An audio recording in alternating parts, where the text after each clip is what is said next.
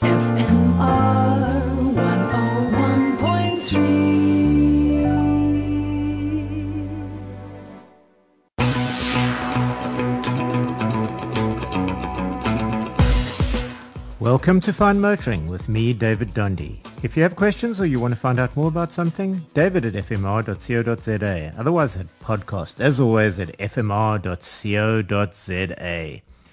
This week is a tale of two Hondas. It was the best of Hondas. It was the worst of Hondas. Sorry, I really couldn't resist. I digress before I digress. Last week, I reviewed the overly practical, if there is such an accusation, Honda Fit. It had one thing that didn't matter that bothered me. When pressed hard, and the caveat is it wasn't designed to be, the drivetrain was buzzy as the CVT gearbox can be. A constant rev whine while the gearbox keeps the engine at optimum output. If I can just explain CVT boxes, a normal automatic box, you have a bunch of gears that change in clear steps as the gear ratio changes, much like a bicycle gear changes. In a CVT, you've got two pulleys where the ratio is constantly changing. And every engine is designed to be best at a certain rev range. And in a perfect world, you'd have an engine only run at 1 revs and the gearbox would take care of the differential. But CVTs go a long way to bridging that gap. However, a lot of people don't like them. I happen to love them. So this is a long way of saying this is what the CVT was designed to do. So the question is that I always ask is, what if the engine note, instead of being buzzy, is actually a delight and the constant note inspires? Well, thanks for the quick answer, Honda. And the answer is the bigger Honda HR-V, the subject of this week's test, does exactly that. Let me get to the highlight. The 1.8-litre engine, when prodded too hard, screams delightfully at optimum revs as the gearbox keeps it on the perfect boil. CVT at its best. I'm in love, truly in love.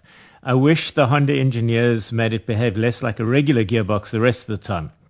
Not that it isn't great, it is great, but it's got flappy paddles, which in my opinion have absolutely no use at all. Just prod your right foot and it does its thing. The next engineering delight is the handling. This is in the crossover category, so should make a good mom wagon for those who don't want a mom wagon. The thing is, it hustles. Up my favorite mountain pass, it was surprisingly taut, compliant and rapid, with some safety-inducing understeer, the price for cooking things a little too far. A fair compromise for a model like this. The interior is great, but not as modern as last week's Fit, which with its newer-looking tech. However, there are some details that blew me away.